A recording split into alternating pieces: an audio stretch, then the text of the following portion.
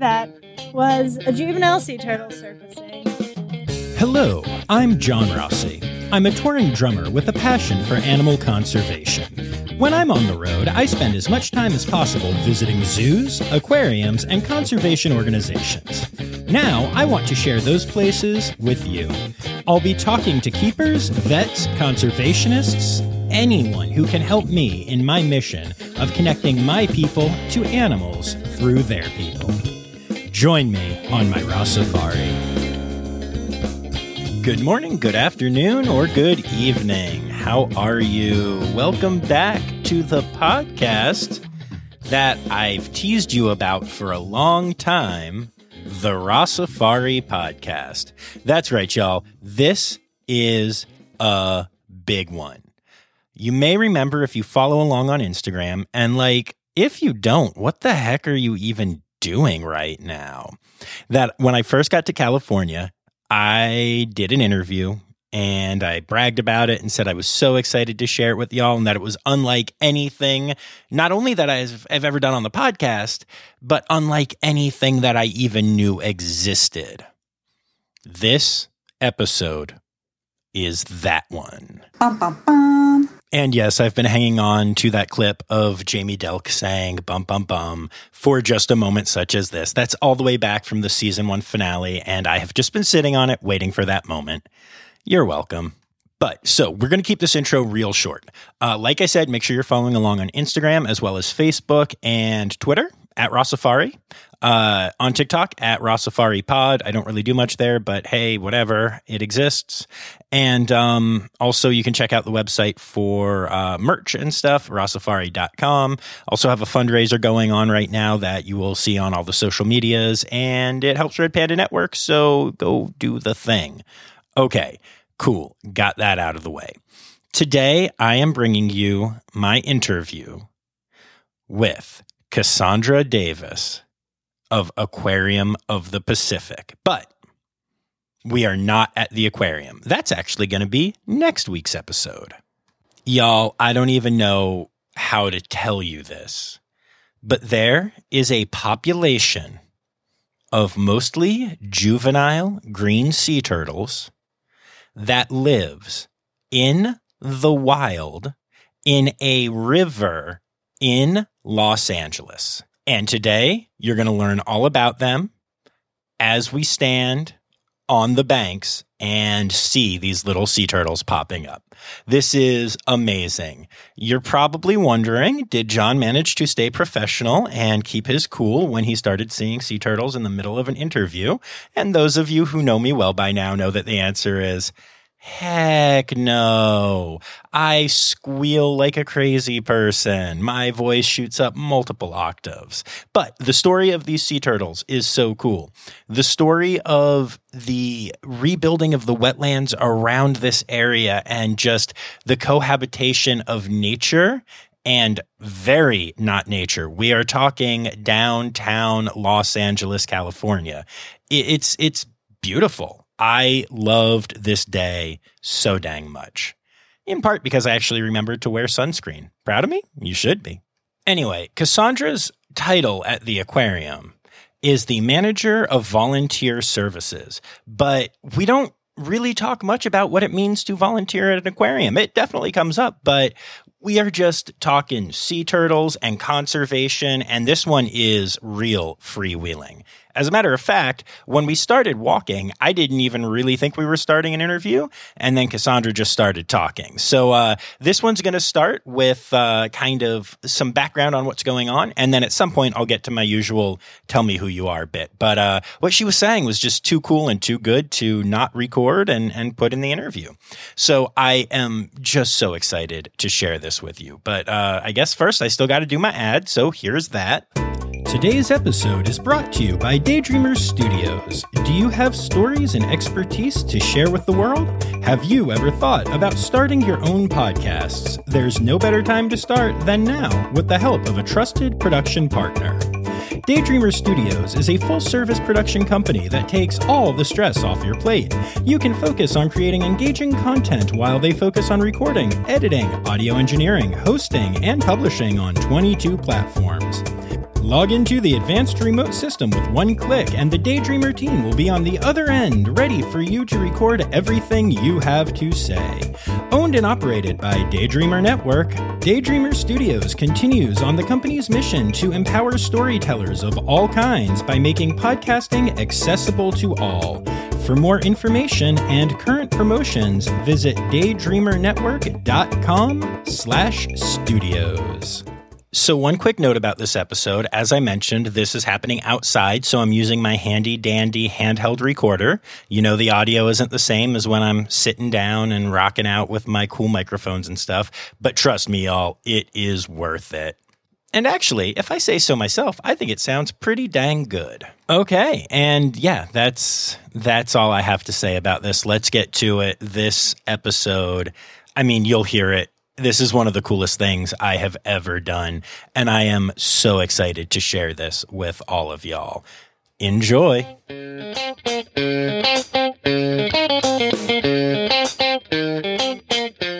Sea turtles in the river. Yes. We are not exactly in a river right now. We are at the mouth of a river, and rivers are these huge, long things. From here, we can actually see some of the mountains that the rivers come from, and the snow melts that brings down the San Gabriel River in particular, down from the San Gabriel Mountains on the other side of Los Angeles, all the way through Los Angeles. For anybody who's been to Los Angeles, it travels down the 605 freeway, basically, and it comes out here.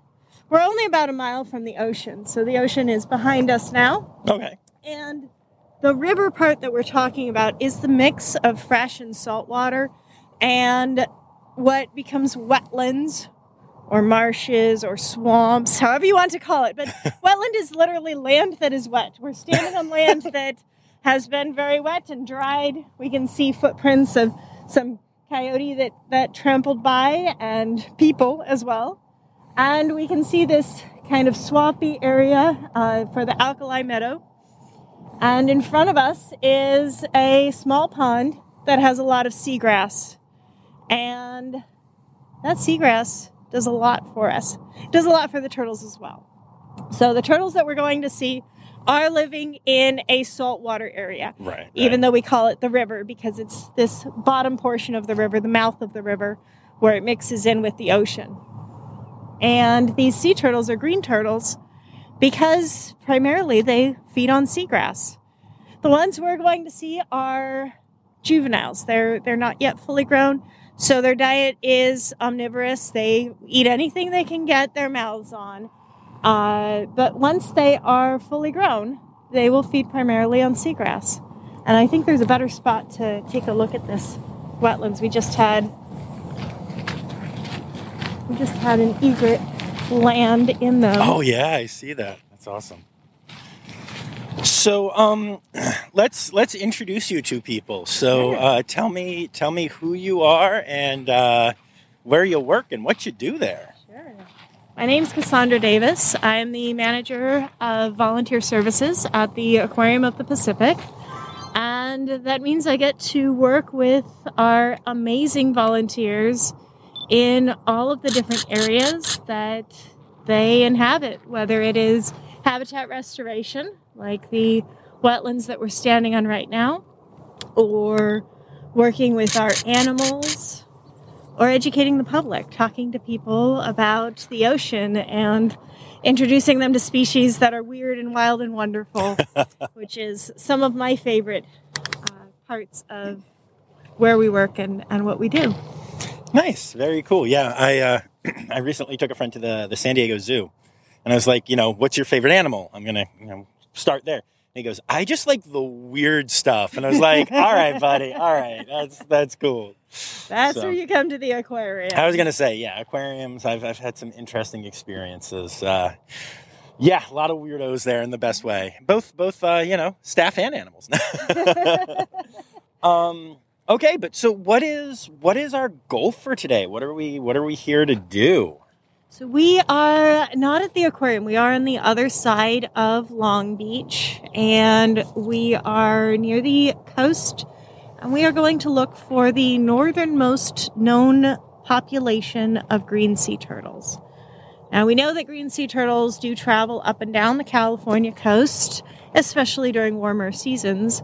But we are in an area where we know that they are here year-round. And that is kind of weird for a sea turtle. That is very weird for a sea turtle. Yeah. It's a little bit cold for them. And they are reptiles. They depend upon warmth.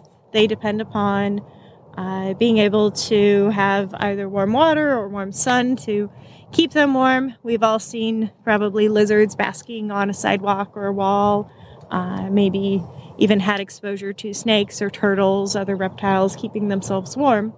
Sea turtles, they have to rely on there being warm enough habitat for them to survive. So this is the edge of their survivable habitat. And it's become a nice refuge for these juvenile green sea turtles. And when I say juvenile, I mean up to maybe 50 years old, because they're generally going to be the size that is before reproductive age. And for a green sea turtle, that's anywhere between 25 and 50 years old. Okay. So what is it that, I have so many questions about this, but what is it that prevents them, from staying in this area once they become adults? Oh, that's a great question. I don't know that there's anything preventing them from doing so, but it is at the edge of their ideal range. So they're kind of living at the extreme of their habitat right now. And it is not where their breeding grounds are located. Their breeding grounds, from genetic tests that have been able to be done from turtles in this population, we know they're tied down to breeding grounds down in Mexico, down by Michoacan, and other beach areas down there. So they travel a long way after hatching to get up here. And again, they're at this area where it's not the exact ideal spot. Although they found a place that seems to be well protected from predators, offer food source, and they seem to be doing just fine hanging out here. But they don't seem to stick around at their full-grown size. Gotcha. Although we do see a couple of them. Right. They might prefer areas just a bit further south where it's warmer. Makes sense. Do you think that is something that will change over time with climate change, assuming that we, keep screwing up the planet like we are? Well, that's a great question. And climate change is one of the biggest factors affecting sea turtles right now, and biggest factors that will affect them in the future. As far as them being up here because of climate change, again, they live a very long time. They have very deep ingrained memories, and it's going to take them time to adjust to the changes in temperature. It is possible that the ones that we see up here will continue to thrive for some time, but the changing climate will affect the nesting beaches where they're laying eggs, and that will affect future generations. They will still continue to go back to their nesting beaches. That is hardwired in them. But remember, they're going back 25 to 50 years later. And if the beaches themselves are too hot, then the eggs that they lay will not be viable. And that is probably one of the biggest threats to sea turtles at this time. Makes sense. It's interesting to think about.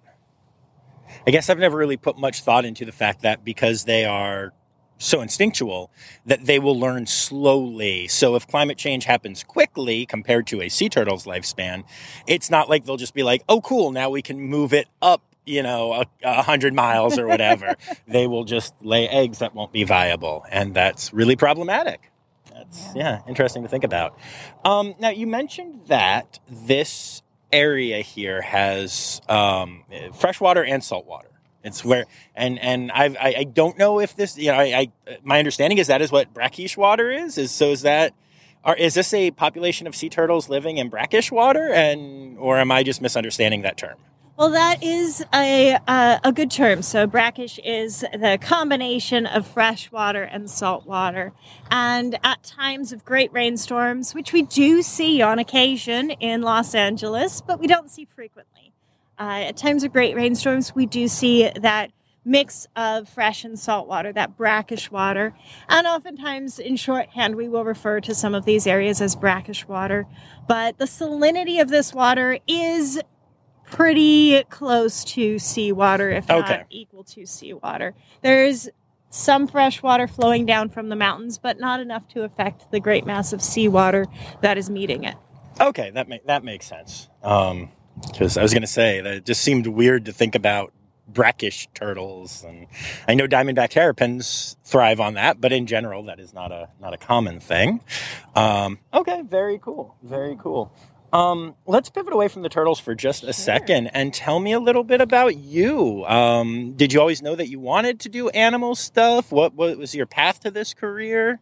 Oh, that's a great question. I always tell the students who I'm talking to who are planning out their life paths or early career professionals, I say there are two ways to tell my story.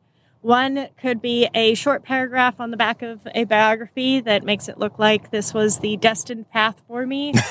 I absolutely grew up in my childhood hanging out at the LA Zoo. I took art classes there in the summertime and did senior high school projects, basically hanging out with the elephants. Nice. And I could absolutely write that short paragraph that leads me to a career at the Aquarium of the Pacific, working with ocean science. But the truth is, there's been a long journey that has had many side paths and many different skill developments, many different journeys that I've taken on. And that's part of the fun about it. My bachelor's was in writing at NYU, and I spent many years pursuing writing and working in different areas and different fields. And then I went over to Oregon State University and pursued a Master's of Science in Education with a concentration in marine science. Nice. And so this is a path that I have taken a winding, meandering way to choose. And I love that. I love that you can absolutely choose where you're headed, and you can change that path if you need to. Absolutely. Yeah, I'm a drummer and now doing a podcast about animals. So, I'm with you on that one. Yeah. Life takes you different paths. And that's fun. It's kind of the beauty of it, I think. Yeah. Very cool. Very cool. When you say you wanted to do writing, was it always science writing, or do you have a secret fiction story series about, what happens at the aquarium after dark? I don't have time for secret fiction series at this point. Too much time spent saving the world and talking to other people, but I did pursue a degree in dramatic writing, so I did screenwriting for a while. Oh, nice! Very cool, very cool. I have I've recently gotten very interested in there are a lot of podcasts out from writers' rooms of various shows. Yeah. And I've come to realize that somewhere in the multiverse of existence, there is a John Rossi who found out how screenwriting works and writers' rooms work. There we go. and definitely took that path instead.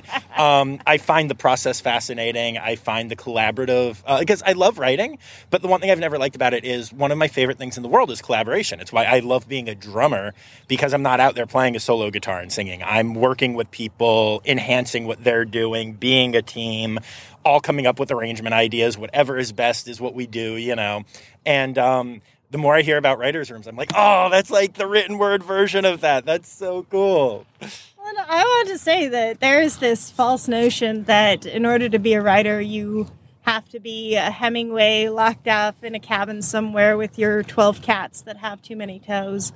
And that is absolutely not true. Whether you are working in a writer's room, screenwriting, whether you're a scientific writer working with other scientists and collaborating, I guarantee you will rarely see a scientific paper that has fewer than 2 authors. Usually it's about 12 or more.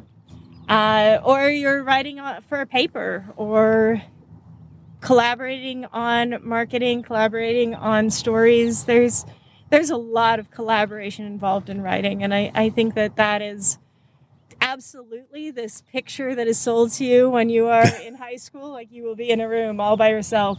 You get to be Sylvia Plath or Virginia Woolf, and that's not at all what writing is about. It is a lot of collaboration, and science needs writers. Science needs communicators, and it is something that you can do. You can be a writer and a scientist at the same time.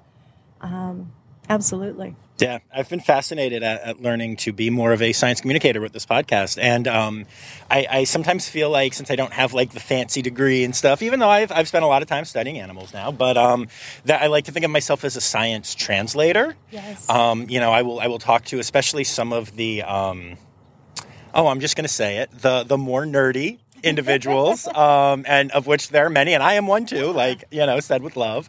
And they will go on some long string of things, and I will just put it into normal speak. And every once in a while, if I can't do it, my go-to is I'll look at someone and be like, please remember, I'm a drummer.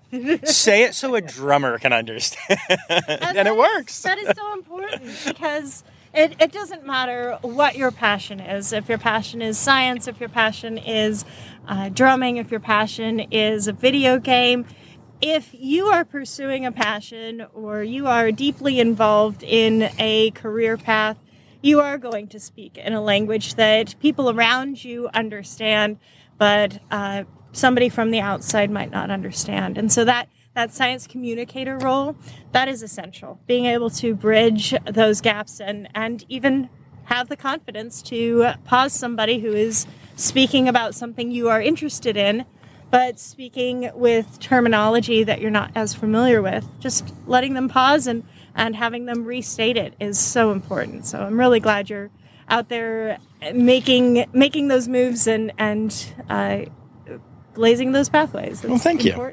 Thank you. I appreciate that. So tell me, what is one or two of the proudest things that you have done at Aquarium of the Pacific? Oh, goodness. Or like three. You can, I hate to narrow it down. I'm going to say every single time I hear back from one of our volunteers about where they are and what they're doing. Because we have an amazing cohort of volunteers, and they are constantly shifting for life reasons, for career reasons, and whether it is hearing about someone who just got to spend time with their first grandbaby at a different institution in a different state, talking about sea turtles or talking about fish or something else, or if it's talking to a new graduate who I got to know when they were a family volunteer or when they were joining us as a high school volunteer, and hearing about their journey through college, or seeing them when they come back and volunteer on their summer and spring and winter breaks.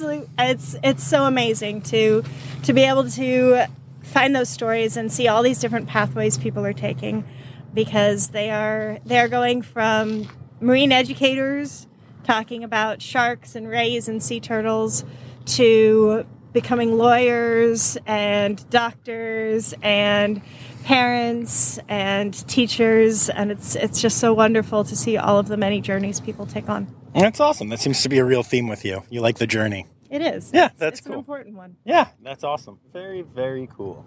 Is there anything else that you want to tell me specifically about the wetland area here? Sure. So we are standing right above Zedler Marsh, which is a small marshy area. It's got a lot of green out in front of us just beyond the water. It's low tide right now. And that green is seagrass. And it's sprinkled with, unfortunately, some trash. That trash comes from all over Los Angeles. It travels a great distance. So talk about the journey. Anything you have on your street, on your curb, on your lawn, anywhere that it gets into a storm drain, it comes right down the river and it comes out into the ocean. And that's where a lot of our trash does end up. And it is something that we see here in the wetlands. We see it right now, perhaps at a more extreme point, because it is the nesting season for the Belding Savannah sparrow. That is an endangered species that is only found in a few small areas. This is one of their small isolated islands, and we don't disturb them during that nesting time. So we don't go out and pick up the trash that washes up here during that time. We'll take care of it a little bit later in the season. And this is an amazing piece of wetlands. The fact that it exists at all is incredible, because over 95% of our wetlands in California have been built over. But these wetlands are essential for us being able to breathe. They provide oxygen that we use every day. They are a tremendous carbon sink. So we were talking earlier about climate change and how that is tremendously affecting sea turtles right now and will affect them even more in the future. Sea turtles love to eat seagrass. Seagrass is one of the best ways to mitigate, to change this rampant carbon dioxide that we're putting into the air. We're burning the fossil fuels. We're burning the seagrass and the diatoms and other marine algae of the past. We're putting that carbon dioxide up into the air. And the seagrass that is growing here, the wetlands that are around the world, they are absorbing that carbon dioxide at an incredible rate. So the more we can protect wetlands, the more we can restore seagrass and restore wetlands, the more carbon we can capture and put back into the ground and take out of the air that we've put there. So it's kind of an incredible spot to be. And it is one of the most amazing things because it's surrounded by this very industrial landscape. And that's where we're going to see the turtles, is in this very industrial landscape. We're going to see them in this channel end of the San Gabriel River. The rivers in Los Angeles were channelized after some great flooding. And those channels have allowed Los Angeles as a city to exist. So if you have visited or are in or around the Los Angeles area, having these cement concrete channels that direct our water in very explicit ways, that has really made it possible for us to have cities. But the neat thing is right now, we have the technology to transform those channels and to create areas like these wetlands where the water can more naturally flow, where we can restore these natural habitats and create some areas of refuge for the urban wildlife, whether it's sea turtles or pumas and mountain lions or raccoons. Whatever it might be, we can create these refuges for them and create these unique habitats that allow us to live alongside nature. That is really cool. How does one go about restoring wetlands? Well, there are a variety of ways that we work on restoring them. So we are on a pathway right now that allows us to bring people through the wetlands and educate them about wetlands. This pathway was built as we started to restore the wetlands area. We've been restoring by removing trash, of course, removing debris, but also removing non-native plants and invasive plants from the area. We've been removing cement and pavement. There's a corner just around here. We could walk down this pathway a little bit past here. It's one of our AOP meadows. And we have slowly but surely removed the pavement, restored the natural dirt habitat, and then, of course, weeds sprung up. So we've removed many of the weeds and started to restore a more natural habitat to the area. Nice. So that's one way you do it. You go out and you bring lots of people and you pull up some weeds and you scatter some seeds and you water. Which seems weird to do in a wetland, but as you're starting native plants growing and trying to encourage what you planted right. to replace those non-natives that were growing, you want to really give them every chance at survival. So yes, we do sometimes water the wetlands. That is hilarious, but I love it. Of course, only when they're dry, not when they're wet. Right. And you go through it and you try to bring it back to its natural state as much as possible. And at the same time, try to create a space where people can live alongside nature. I think that's kind of the key to it. So yeah, this is easily the coolest example of anything like this I've seen, because literally, I mean, is that oil Yes. Right there, like right there. For those listening, it's insane that we're in this wetlands, and it looks like a wetland. It's exactly what you would expect. I'll post some pictures on Insta. But then there's a fence, and then there's, a little bit of barrier, and then oil being extracted or refined. It looks like it's being extracted over there. It is. And even as we were talking, the truck that you may have heard in the background about 5 minutes ago looked like it was an oil tanker driving by this remade wetland. And it's like, I think it's so important for us to learn and to understand how to conserve in such a way where, you're not just kicking humans completely out, because obviously humanity isn't leaving Los Angeles. It's just not going to happen, folks. But it's amazing that here we are in LA and boom, wetlands, and boom, industry right next to each other. You can hear the pumps, and you can also hear the birds chirping. That's the building Savannah sparrow in the background. So, Awesome.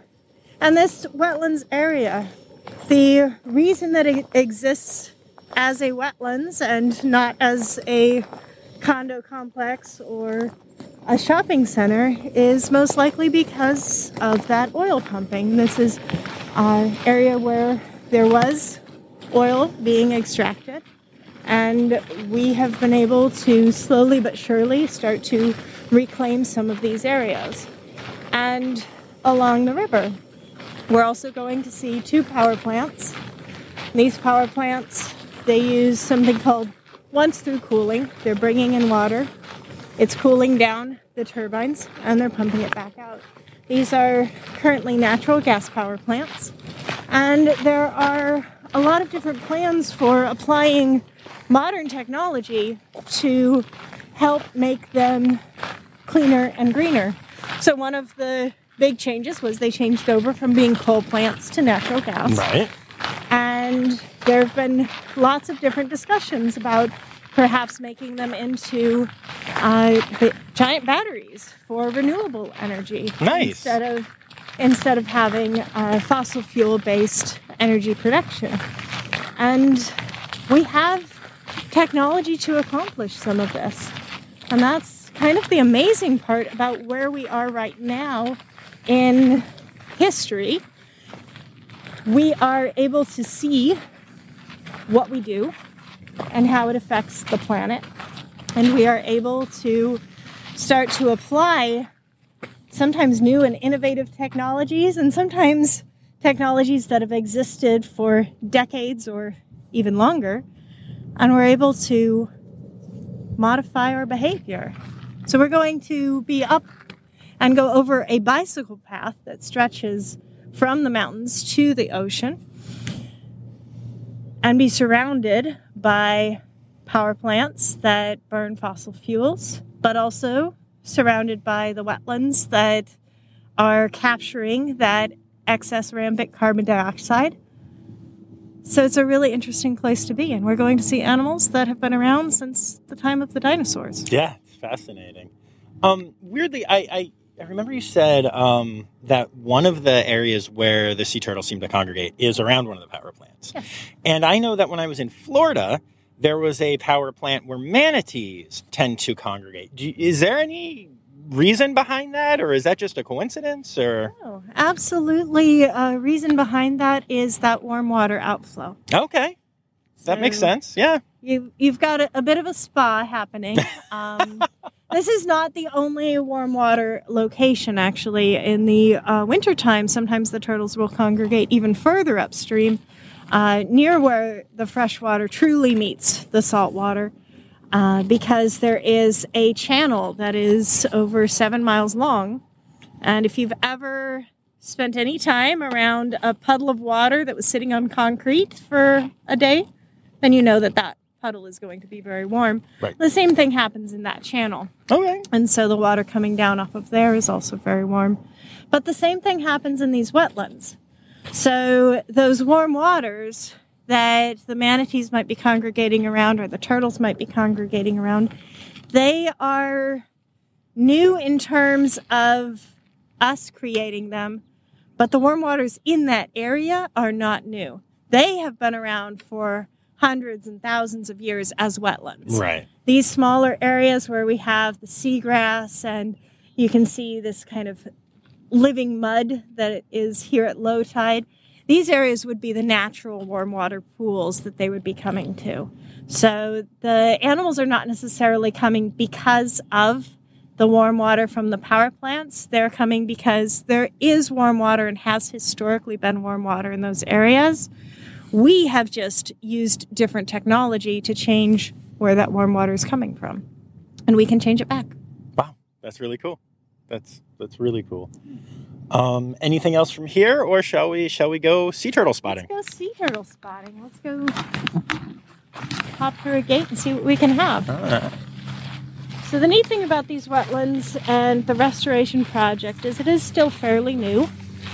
We've been working on them for quite some time to get them to this state, and we'll continue working on them as long as we need to. So we're going to walk past a little nursery that we have to grow plants to plant out into the wetlands. So you'll see little seagrass seedlings, you'll see pickleweed seedlings, all kinds of native plants for California coastal areas.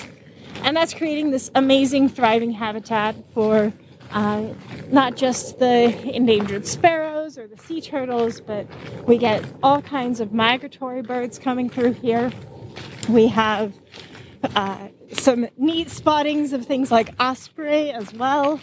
And just outside of the wetlands area, we will see, hopefully, a couple of sea turtles feeding. Because even though they can't currently enter these wetlands, they do benefit from having that wetlands area. And they like to spend time at the outflow for the wetlands, at least as much as they like to spend time at those warm outflows that we see. There's a hummingbird just hanging out on that branch there. Oh my goodness, nice. Oh, this area is beautiful. So is this state lands that y'all are working in conjunction with the state, or do y'all own this land, or how does this project happen from that perspective? Well, this is land that is being reworked and reclaimed as part of the Los Cerritos Wetlands Authority. The aquarium's role is in really just supporting it, and for many of us it's a passion project and trying to draw greater attention to what's happening. So as far as the restoration goes, we're partnering with Los Cerritos Wetlands Authority and a group called Tidal Influence that helps to restore wetlands in and around this area. And then we have a partnership with the National Marine Fisheries Service, or NOAA, you might also know them as. Yes. And the Los Cerritos Wetlands Authority. And we do our sea turtle study to learn more about this fun little population segment. So we're going to go through a gate that is open on the first Saturday of the month for public tours of the wetlands. Nice. As well as restoration. And then it's open on Fridays and Saturdays for public access as well, from about 9 to 2. Okay, that's cool. I have this long-running kind of joke isn't even the right word, but dumb thing that I say. But whenever I'm at the ocean, I like to think that there are sea turtles potentially right there. Just, I can't see them, but they know I'm there and they're coming to hang out. And when I get in the ocean, I'm always like, yay, I'm standing in sea turtle pee. Very diluted, but still. This is the first time I have ever walked past water where it's legit a possibility. I mean, it is possible at the beach, but that expectation is being met, and it's very cool. You can hear my voice is up an octave from interviewer level. I love it. Oh, this is so cool. Yeah, for me, sea turtles were the OG. They were the first animal. When I first saw one at the National Aquarium, my brain melted, my heart blew up, And I was like, animals are the best thing ever. It's a good one to have that reaction to. So this is a very unassuming spot. We're just going to hang out and see what we can see. Cool. It's low tide right now. So how deep does this get? Well, Both low and high tide, if you know. depends upon the area. Low and high tide, the distance can vary 10 or more feet. Wow. You can see across the way kind of a dark line where the normal high tide might hit, and then every once in a while we get some extreme high tides. You might call them, they are called king tides, usually in the winter time, and those can be over 6 foot above the normal level or more. Wow. And then we sometimes get the equivalent of the opposite of that, where we get very low tides. So right now what we're going to look for here on the river, and I apologize to those who might look for pictures later. We'll try to give you some pictures, but as far as pictures go, to see a sea turtle surfacing here, it looks like a little dot. Right. There it is. Oh my gosh. Oh my god. That was so cool. Oh my god. Yeah, because they're still juvenile, so they really are. It's not like the big head that you see, with the full... Oh, shoot. That was so cool, though. Oh, is that one coming up, or is that something I can't... That's it might trash. be, it's trash. God dang it. That's a plastic bag. They always say that sea turtles get, tricked by plastic bags because they think they're jellies, but can happen to humans too. It does look shell-shaped. I mean, come on. It does, no, and there's absolutely, especially once you've seen one and you're like, okay, I'm looking for pretty much anything in the river. And then all of a sudden you're like, that's something else. All and the sometimes things. it'll be trash, and sometimes it'll be something else entirely. But yes, that is a plastic bag floating by, and right before that was a juvenile sea turtle surfacing. That was the coolest. This is so cool. I'm so happy. Do people... Okay, so how well known is this? Do people, all these people on bikes and running right here, do they realize and do they know that they can look right or left and see sea turtles? Some do. Okay. Some don't. Because I know I never heard of this. I'm so fascinated that this is even a thing. Granted, I don't live in LA, but still. So if this is your first time hearing about it, even if it's somewhere that you live right next door to, please don't feel bad about it.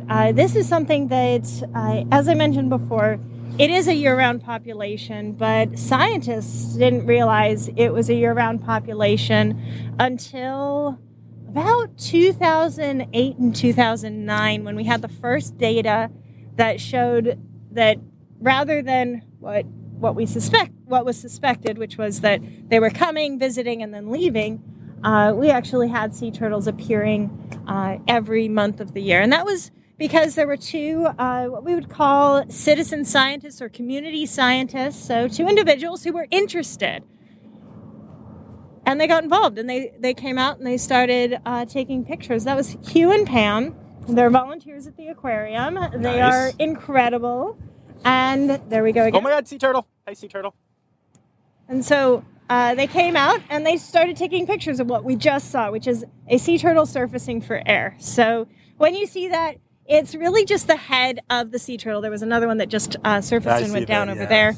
You can kind of see the ripple. You have to be careful, though, because there are birds here and other animals, so sometimes that ripple is not a sea turtle. To me, all the ripples are sea turtles. As a matter of fact, when I get in the bath tonight, sea turtle, right there. That ripple is going to be, that's just, me and a bath bomb, and suddenly I'll splash my hand and be like, sea turtle. I'm so happy. I think I'm up a full 2 octaves from where we started. I am not one who wants to or needs to feel the need to hide my enthusiasm. Good, because this is amazing. It is so exciting to be here, because these are what we call urban wildlife. Yes. So if you live in a city, whether you live in Los Angeles or Dallas or Chicago or New York, there is wildlife that has adapted to the environment we have built for them, and they're all around you. Whether it is a hawk perched on a building, or a sea turtle in what used to be a wetland area. It's there. And the trick is looking for it and seeing what you can discover. So as I mentioned, it was two volunteers who came out and said, wait, we like spending time out here and we are seeing these sea turtles, and they took pictures of their heads surfacing. And that was the first data that showed us that, yes, there were sea turtles, and you could come out and perhaps get a picture of one, which is really hard to do. Did you see that fish jump? That was cool. cool. A fish just jumped. But it's hard to get that picture of them surfacing. Yeah. And you can come out and see that year-round. So we got together with some of the scientists who manage like sea turtle rescue and rehabilitation, sea turtle habitat areas, and we said, okay, how can we, as the aquarium, help with finding out more?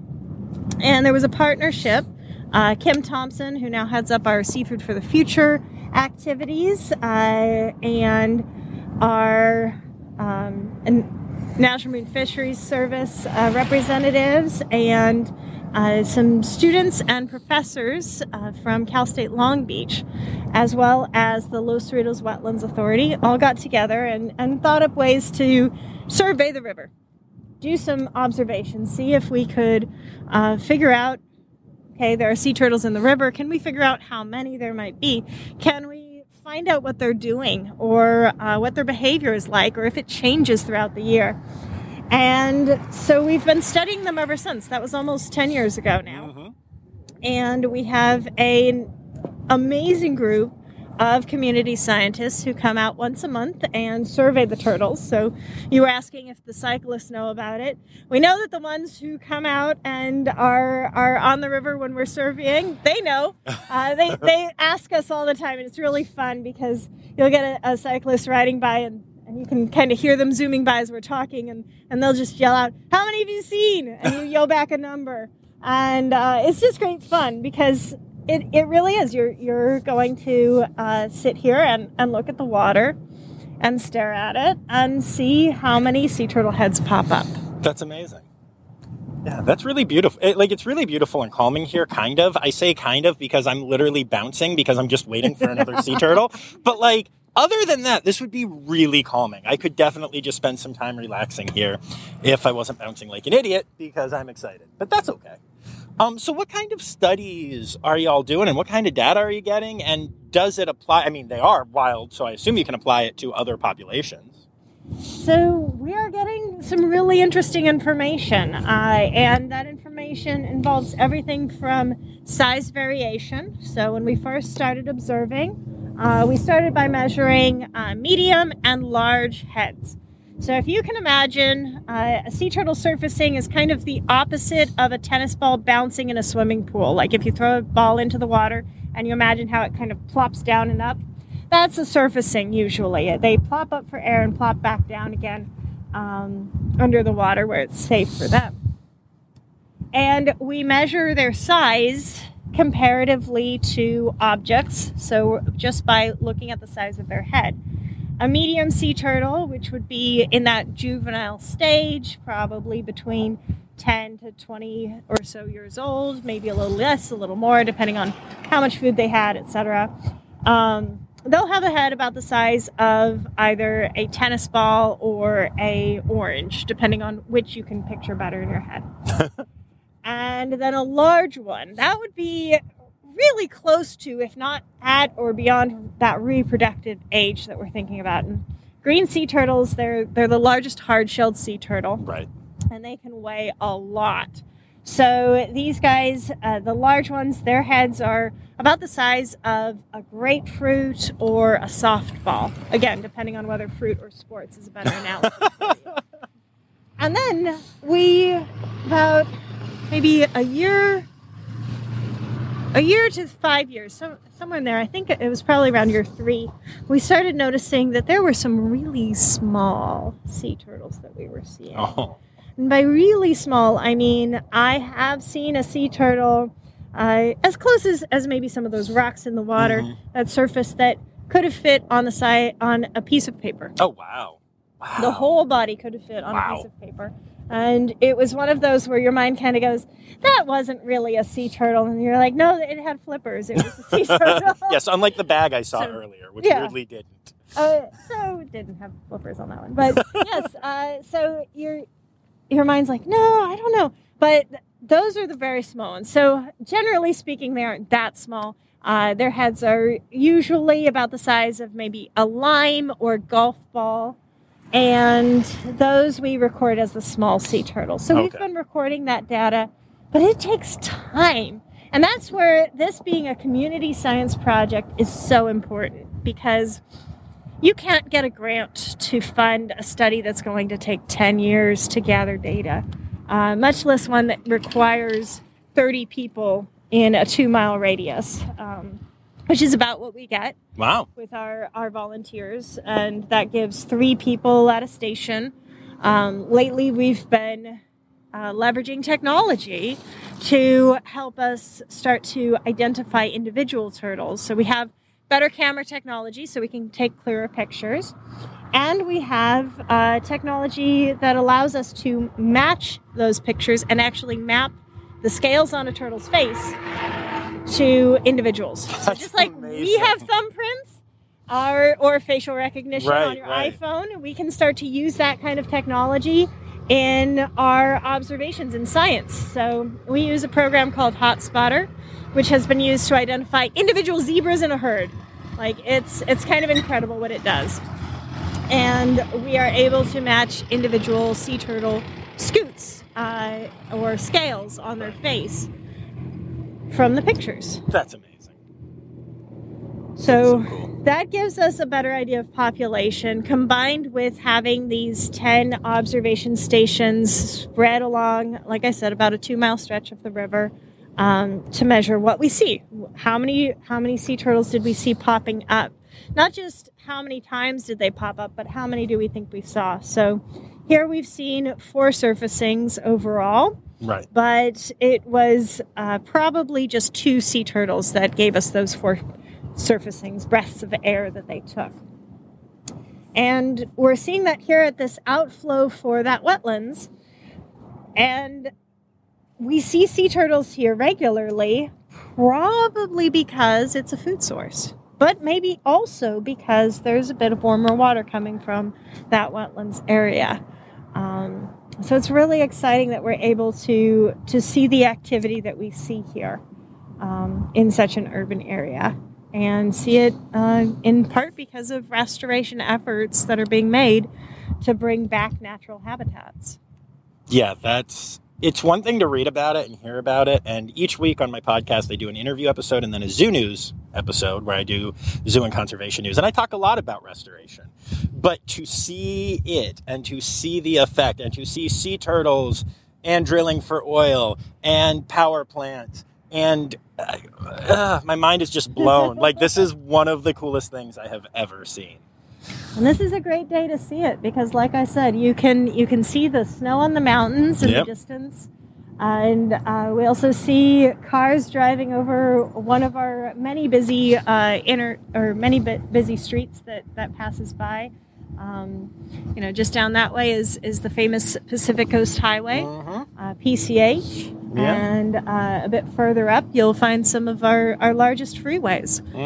And you'll also find the concrete channels that are famous as being the LA River or the LA River systems, because they include the LA River, the San Gabriel River, and a number of other large and small river systems that have been paved over, but are slowly starting to be restored so that we can have these natural spaces again. Yeah, it's really cool. The bridge that you just kind of pointed out.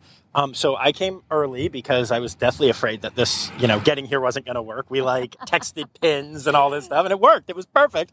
But and so I drove right over there, and just 5 minutes down is a huge shopping area, tons of cool stuff. There's a Phil's Coffee, which is my favorite type of coffee in the country. So I went, I got some breakfast. I ordered off their secret menu because I'm that guy. It was amazing. And I was literally 7 minutes away from where we are standing right now looking at sea turtles in Los Angeles. I understand none of this while also loving and understanding it, the same. But even hearing your explanation, I'm still like, yeah, but this can't be real. Yeah. I'm clearly in bed right now.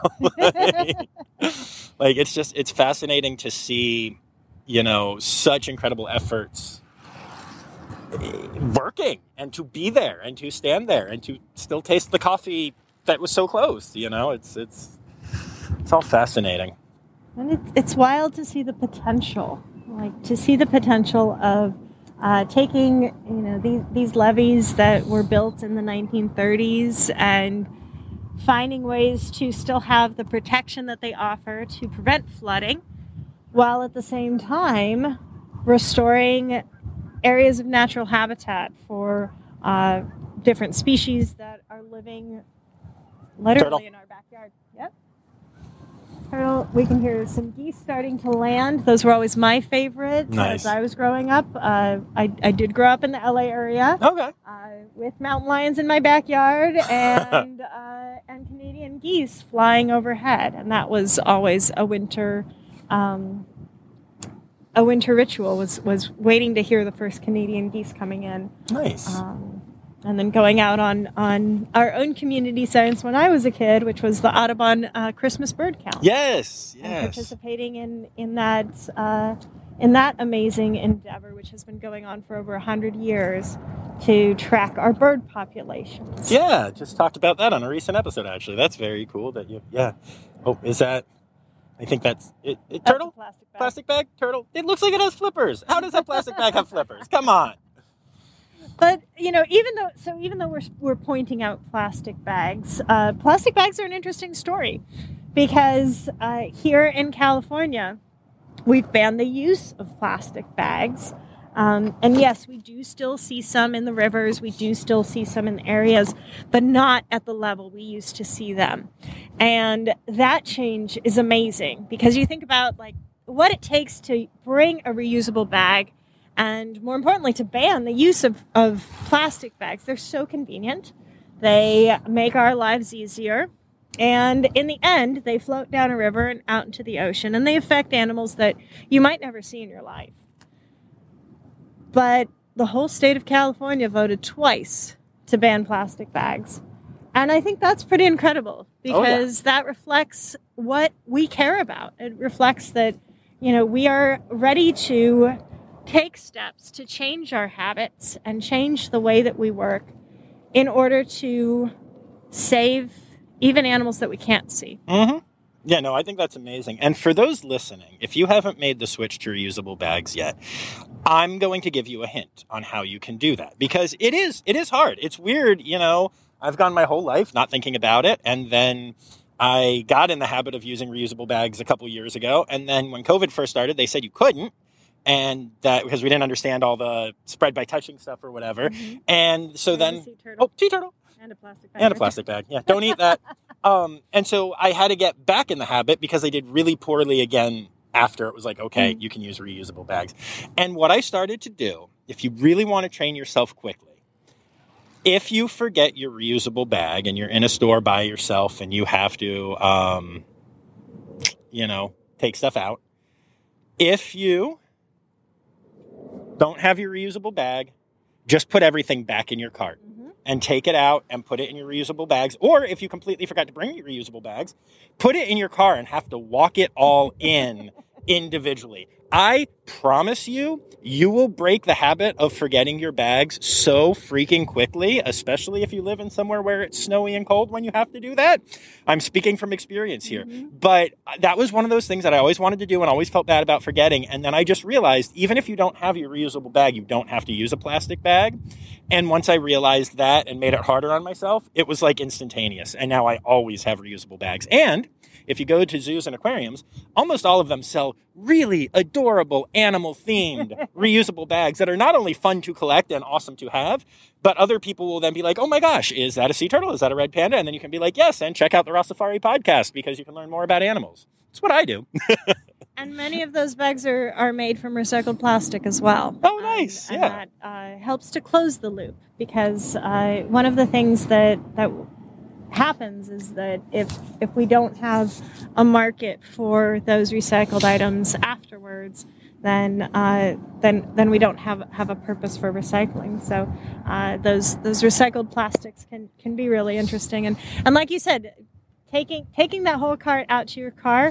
I actually do that out of habit, but I live somewhere where the weather is very nice. And I do it because in COVID times, like, in addition to just having the pressure of like trying to bag all your groceries while somebody else is waiting, in COVID times, I just want to spend as little time as possible in spaces that are not outdoors. Yes. And so I just push the whole cart out and then load it up into my trunk. I have my bags just set out, and I just put them into the bags 1, 2, 3. Nice, love it. Yeah, it makes it a lot easier. That's very cool. What would you say? I'm hearing and seeing a lot of people commenting, on social media lately about how their airlines that to keep their spots have to fly 8,000 empty flights, and like, why does my bag matter, or why should I use a metal straw if that's going to happen? And I have my own thoughts, but I would love to hear your thoughts on what you would say to that person. Well, that's an interesting one. I think that we all do what we can, and you have to be kind to yourself. You're not always going to be perfect. If you're working out there to be plastic free, you're doing an amazing job. If you're going meatless once a night, or meatless for all but one meal in order to reduce your carbon footprint, you're doing great. If you make a choice to ride a bicycle to work, or to walk to the store and save that car trip, or get an electric car if you're able to, you're doing an amazing job. And I think that that's also been kind of a lesson from COVID as well. Like, we do what we're able to do, and I would say that it's worth challenging those ideas. It's worth challenging those ideas that, okay, there's this big problem out there. Sorry. No, there's definitely a turtle there. There's this big problem out there, and because there's this big problem, I can't make my small change. But you are one of, honestly, a few billion people. And there are other thousands of people, hundreds of people, who are also going to make those decisions and make those changes. There's that one surfacing again. Yep. And you absolutely can make a difference. You can make a difference in your community. You can make a difference in the people around you. And you can make a difference for these turtles, because, we've just been able to see one pop up about 3 or 4 times now, which is really cool. But each plastic bag that floats by these turtles was a decision made by somebody. And you have those paths, you have those choices. And at the same time, you have power. You have power to speak to your community, your neighbors, your friends. You have power to speak to your elected officials who you elect, and you have power to make those sweeping changes. It was not one individual who sat down and said, I'm going to ban plastic bags in California today. It was many individuals working together, and many people who went to the polls and voted and made that change. And it's not one individual who has restored these wetlands behind us. They're still in the process of being restored. But it was many who worked together. And you mentioned the Audubon bird count and how you talked about that. That was not one individual, even though it's named for one individual. It's named for a painter, but it was actually a group of ladies who got together and formed a social circle because they got tired of wearing birds on their head. It sounds kind of ridiculous right now. That's basically how the Audubon Society formed. Actually, there was just a white bird that flew by, and that was really neat to see. It was a white bird with yellow feet. Yes. It's called a snowy egret. And if you ever spend time around watery areas, I hope that you've been able to see one. And you've been able to see one because of that group of ladies, that Audubon Society that formed in the early 1900s. And they formed because those snowy egrets in particular, along with many other birds, were being hunted. And they were being hunted for fashion. And they have these beautiful flowy feathers, especially during breeding season. They were being overhunted and they were disappearing. And the ladies got together and they said, we have to change this. And they did. And now we are able to see snowy egrets fly by us while we're staring at sea turtles in the middle of a very urban environment. And that's pretty incredible. So I would never tell somebody that, skipping that straw doesn't make a difference. It absolutely does. And it's also okay if you find yourself in a situation where for COVID reasons, health and safety reasons, or just sheer personal mental health reasons, if you aren't able to skip that straw that day, that's okay too, because you'll get it the next day.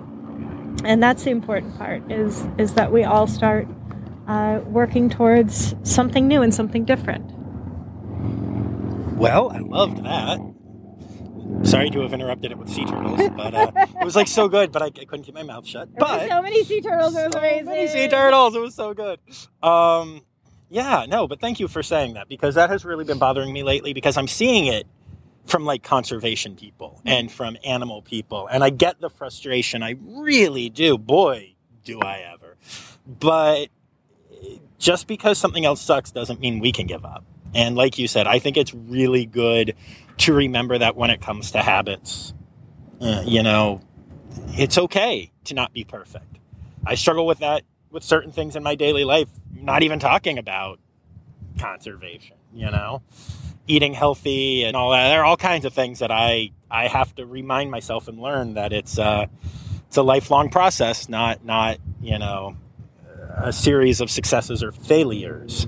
But yeah, I think that's a beautiful way of looking at it. I really do. That was very well said. It's almost like you're a good science communicator or something. I don't know. Well, instead of saying all of that, I probably could have said something short, like the enemy of progress is perfection. But it is something that has been weighing heavily on me as we look at things like COVID. What can we learn from history? What can we learn from past pandemics? And what can we learn as we look to the future? But the same goes for as we look at climate change.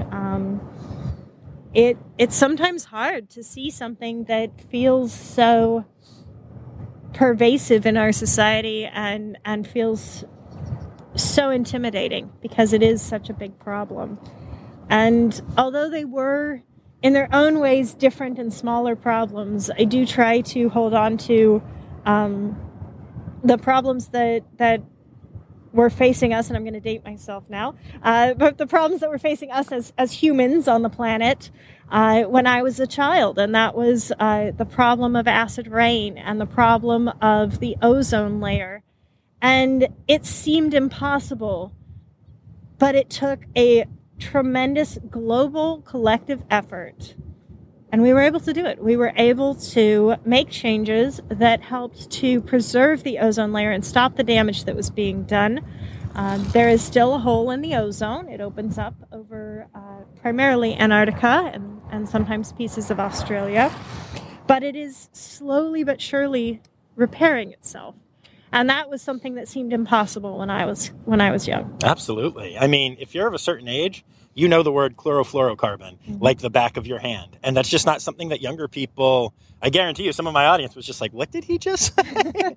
But it was this thing that we had to fight against. And the world kind of came together to do it. We knew CFCs the way that you know CO2 now. Yep. And that is... It is important to at least keep that perspective of we've been able to make these changes. And, we are making these changes every day.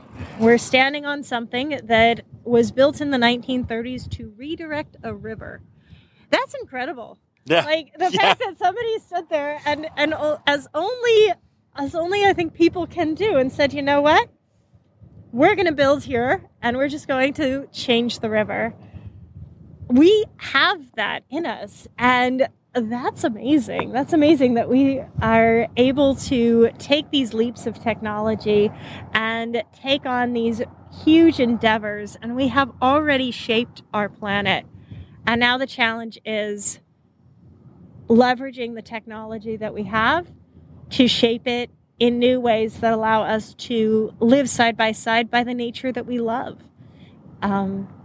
Because it is there. It's hidden, but it's there. And those opportunities are all around us. Absolutely. Although I will disagree slightly. Humans and beavers can redirect. Yes, that is true. I try to keep it at least a little bit light, But I think what you're saying is very beautiful and very hopeful, and I agree with you. Having been there and done that, not like literally myself, but having seen it happen. I guess the one thing that gives me the least hope right now, and I'm curious if you have any thoughts on this, and if not, I edit these so we can just cut it, is it seems like there is, and maybe there was more of this when we were younger and that was happening, and I just didn't see it because I was a kid.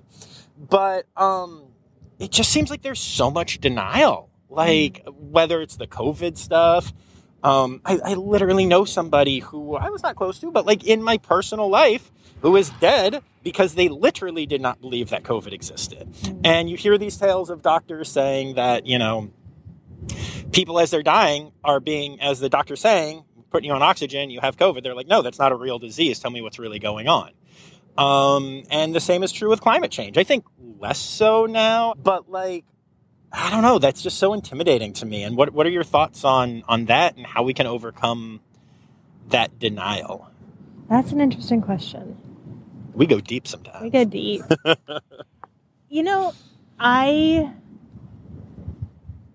I think the first thing that we all can do is keep talking to one another and keep talking to the people in your life.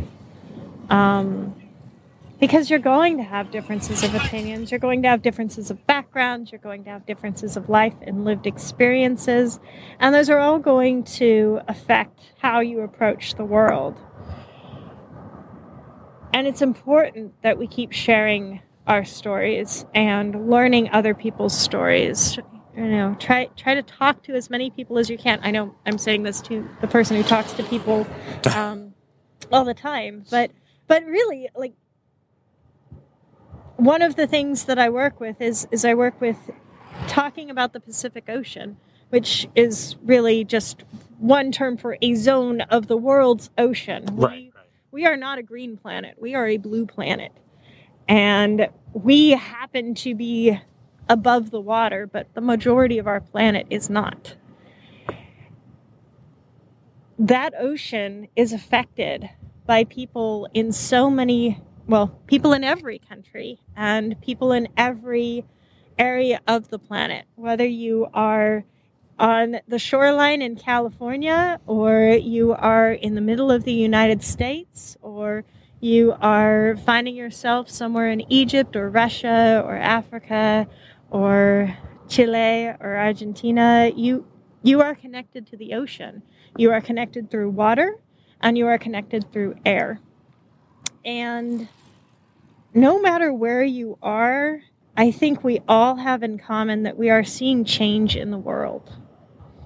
Whether it is the realization that the fields you played in as a kid have been paved over and are becoming houses, or the realization that the snow you loved is no longer, or the snow that you just kind of got tired of shoveling is no longer the same snow it used to be, whether it is less, which it is in some areas, yep, or more because of changing climate flows. You see these changes. I think that particularly in the past 20 years, we've been able to see tremendous change in our planet. And I think that as humans who have the capacity to change our planet, we also have a responsibility to care for those natural spaces and to do what we're able to do to bring them back. Because no matter where you might be or what you might believe or what your neighbor might believe, you can see that we have lost many of our forests. We have lost many of our pristine spaces that we enjoy. And we can do a lot to bring them back. We can also look at what technology we have and what we want for the future. You know, do you want blue skies for the future? If you do, then there are some choices you can make. But on top of that, do you want to drive a fast car? Awesome. I have a solution for you. Electric cars are so much fun. Oh, boy. They are amazing. So that little blue car I had you follow, it's an electric Fiat. Nice. And it is just so much fun to drive. Nice. So, like, we're at this point where we can have both. We can look at how we support each other. Do we have enough wealth to go around? Of course we do. How can we make that happen so that nobody goes to bed hungry? I think we can talk to each other and work on what we're passionate about. It doesn't have to be the same thing. You don't have to be passionate about sea turtles or reducing your plastic consumption or divesting from fossil fuels, but you can talk to people about their passions and where they want to go and how they envision the future, because we kind of live in the future. Yeah, we do. And that's cool. That is cool. I think that's very cool that your car is electric. I love that. I have a hybrid as my day-to-day car. The SUV that I'm here in today is my I need to take drums across the country car. That's important too. Yes, and I would like to get, eventually I want to get an electric SUV. It's not in the cards right now because those things are not cheap. But, they even just started existing. Yes, exactly. Like, they didn't exist 10 years ago. That is so cool. It is so cool. And they will be cheap. Like, one day we'll all be laughing about this. And, someone will listen to this and be like, everyone has an electric car. What are you talking about? Yeah, I had to realize that, so I have a 7-year-old, and we had a rental car, and I had to explain what stopping for gas was. So that's astonishing. That's kind of like, it blew my mind. I was like, no, this is normal. Okay, it's not normal in your life. So we're going to explain what's happening right now. Yeah, that was wild. That's really cool. And we have airplanes that have been flying over us, and that's wild too. That wasn't happening 100 years ago. Right. And again, humans looked at it and said, you know what? I think I can fly. And we did. But we also have amazing technology that's being implemented with new materials and new fuel sources to make flying greener. And it's not happening overnight. And there are still, as you mentioned, speed bumps and roadblocks. But we can advocate for quieter roads. We can advocate for quieter airplanes and more fuel efficiency, and advocate for planes not having to fly from point A to point B if they're empty. Because that certainly doesn't have to happen. There are better ways. Yes, there are many better ways. I can think of so many better ways. Just not doing that, for starters. Be a good way. But yeah, no, very cool. Very cool. It's interesting. I have a 7-year-old, and it's interesting seeing the world through their eyes sometimes. Mm-hmm. Everything that they live is normal to them. Yeah. And, Miles has never been to school not wearing a mask. Right. So he doesn't understand when people are like anti-mask. He's like, well, but that's life. Like, the first year that he gets to go to school without a mask is going to be weird and different for him, and he's very used to the whole, like, oh, today's digital because something happened and somebody's got a thing, and he just kind of rolls with it. Like, it's just life. That's what he knows. And it's really interesting seeing that versus, I'll be talking to his mom or something, and we'll both be thinking like, oh, what is this doing to his psyche? Because to us, it's crazy, that's not what school was, but that is school for a 7-year-old. I think that's kind of interesting to see that perspective. Oh yeah, and my volunteers have met my 7-year-old virtually, and some of them in person. The turtle volunteers have known him growing up because he's been part of this, coming along and tagging along to this program for his whole life. Nice. And before he was born. And so he's had a chance to meet many of my volunteers on Zoom, and he's had a chance to teach them about how to use Zoom and how to mute yourself and unmute yourself. Or he comes in and unmutes us and says what's on his mind in that moment. But yeah, you're right. It's wild to see what's normal for them, and for him it's normal to come out and look for sea turtles once a month. So that's kind of exciting because he's 100% invested in wildlife and in conservation. So far it's working. That's awesome. And it's amazing to see, like, also how, I don't know, at least like in Miles's case, like, there's no shyness, there's no embarrassment about it. You know, I spend more time than most cities worth of humans at zoos and aquariums. Mm-hmm. And there's constant misinformation, and there's from people standing there and saying incorrect things and just misunderstanding or being callous or whatever. Mm-hmm. And I will interrupt if it's like somebody banging on the glass or something. Or if somebody genuinely seems curious, I'm happy to share information. But so many times I will keep my mouth shut in order to not be, quote, that guy. Mm-hmm. And yet Miles, anytime we're ever at like a red panda exhibit, if somebody says, I want a red panda as a pet, he instantly goes, excuse me, red pandas do not make good pets. They are an endangered species, and also they will poop everywhere. Mm-hmm. And no panda pets, because, you know, I volunteer for Red Panda Network, and he knows that's like our big thing, #no panda pets. And he just blurts it out. And I'm like, yes, little dude, you get it. And it's honestly inspired me to be a little more vocal. But then sometimes I look at the hulking 6'8" figure who's saying, yeah, you can have a red panda. And I'm like, I'm going to stand over here now. Oh, no. Kids are wonderful. Yes. Yeah. Alan's favorite animal is the fossa. Nice. So good. He ran right past the jaguar at the San Diego Zoo. Like, literally right past. Right, the jaguar watched him. Oh, nice. And he ran down to the fossa to see the fossa, and then he just stood there for half an hour correcting people on how to pronounce it.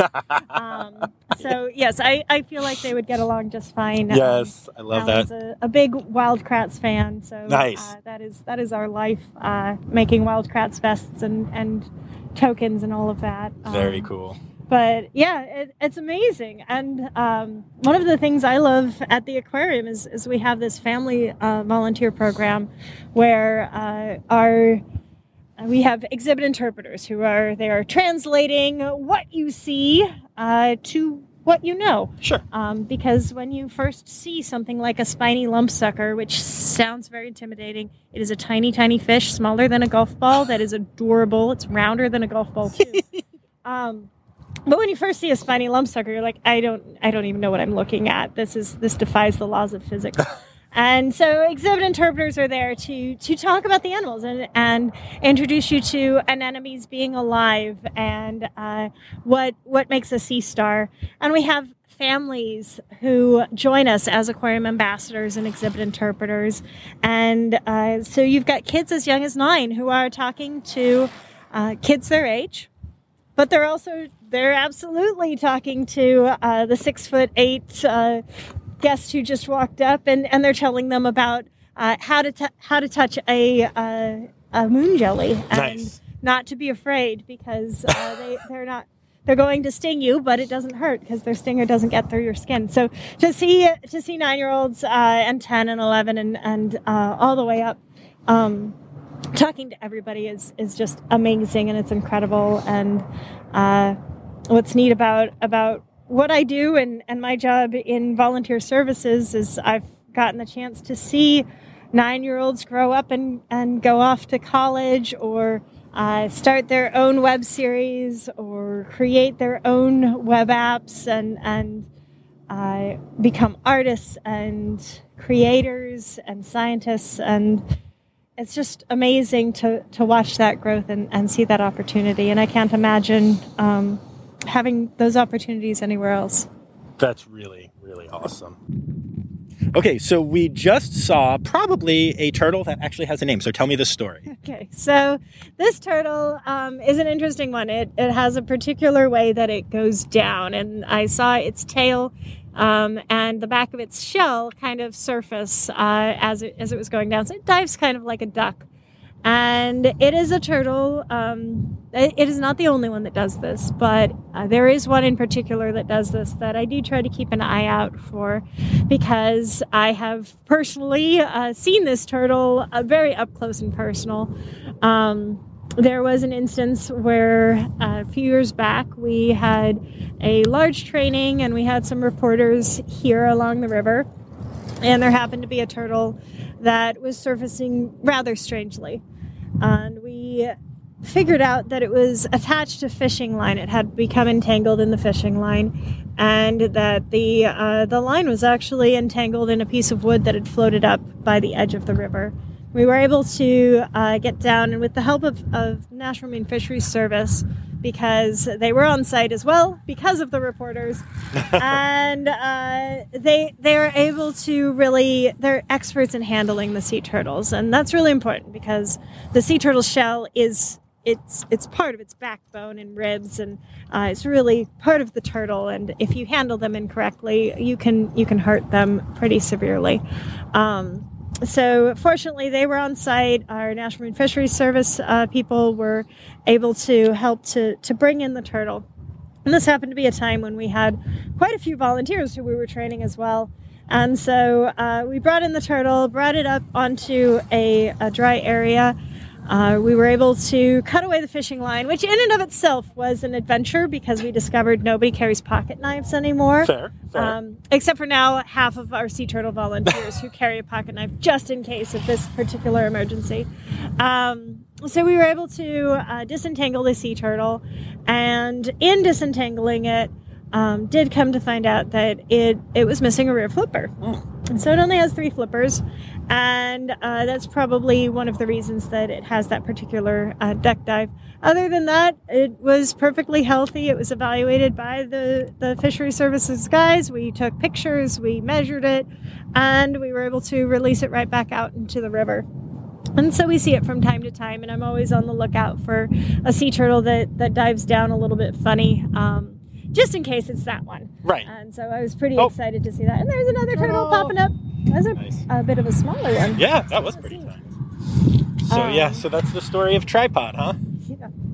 He has been affectionately nicknamed Tripod. Right. And most of our other turtles in the river have references that are numbers and referred to in that way, but it's kind of fun to be able to try to spot him. That's awesome. It's time now, don't you know? We've come to the end of the show, but there's one tale left to go. You're gonna laugh and say, oh no. It's time for the Rossafari poop story. Oh no, a theme song. Oh yeah. Oh, I'm excited. I will just share that we talked about many paths for careers. Yes. And as I was exploring things that I love, I worked for the International Bird Rescue and Rehabilitation Center over in San Pedro, and I was a volunteer there. I went there every weekend, and I helped. And it is a very glamorous job. You get to work with loons and pelicans and egrets and ducks and geese, all kinds of flighted birds that happen to be around the water.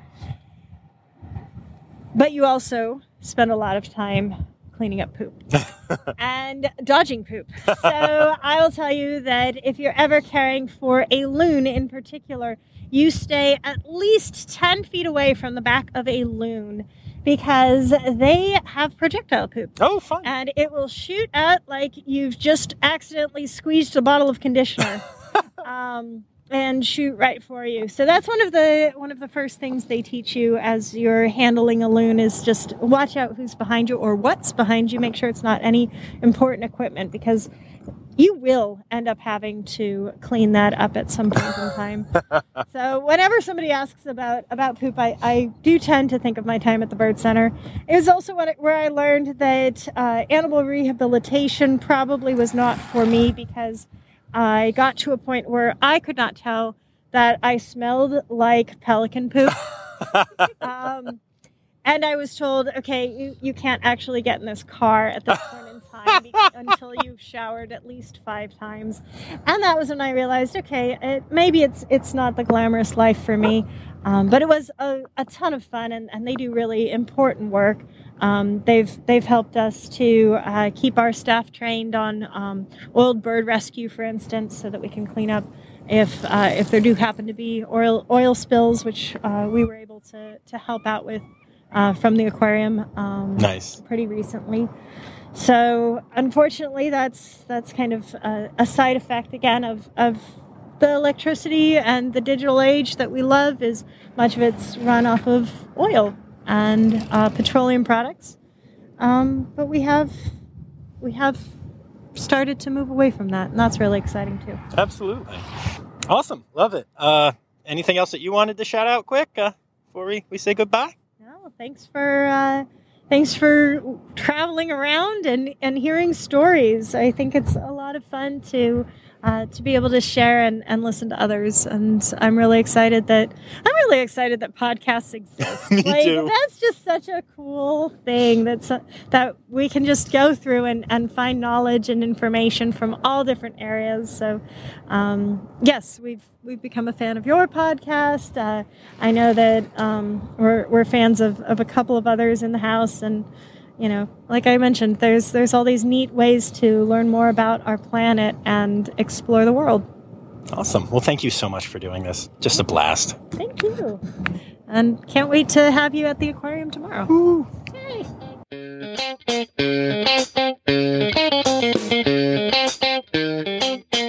Y'all, words are hard. There are sea turtles in a river in Los Angeles, and even having spent a lot of time with them, I still have a real hard time processing that fact. It was so amazing. But maybe the most amazing thing about that episode to me wasn't actually the sea turtles. No, that's a lie. That was definitely the most amazing thing. But Cassandra's take on how we can all make an impact as an individual, and how she said that the plastic bags that we were seeing in the water were choices that an individual human made that were threats to those turtles right there. That's the answer that I've been looking for. If you've been listening to this podcast for a long time, or even just a short time, really, then you know that I've been struggling a lot lately with how we talk to people who feel defeated by the horrible big corporate things that are happening. And what's the point of being one person trying when, airlines are just disasters or whatever. And that right there put it in such perfect, relief for me. It was such a beautiful visualization, because literally that bag that was a risk to that turtle that was right in front of my eyes was a choice that an individual made. And that is amazingly impactful. Now, as Cassandra said, she was excited to see me the next day at the aquarium. Well, she did, and we sat down and do a proper interview about the aquarium. So you're going to have to wait till next week for that one, but I cannot wait to share that with you as well. Aquarium of the Pacific is a pretty magical place on its own, aside from the fact that they knew where sea turtles lived in a river in Los Angeles, because that is a thing that exists. I would like to say thank you to Laura Schenk, my Red Panda level patron, and I'm really looking forward to sharing next week's adventure with you all as well. Thanks for being here, y'all. I appreciate it so much. Remember, the word credits backwards is Stydirk. The Rossafari podcast is produced, hosted, and engineered by John Rossi. Editing and fact-checking by John and Dr. Zoe Vesley Gross. Our theme song is Sevens by Nathan Burke, performed by Nathan and John. Interrupting John theme and additional voices by Taylor Isaac Gray. You can reach John directly on Instagram and Facebook at Rossafari, or by email at rossafaripod@gmail.com. Rossafari is part of the Daydreamer Media Network. Now, stop listening to me and go visit a zoo.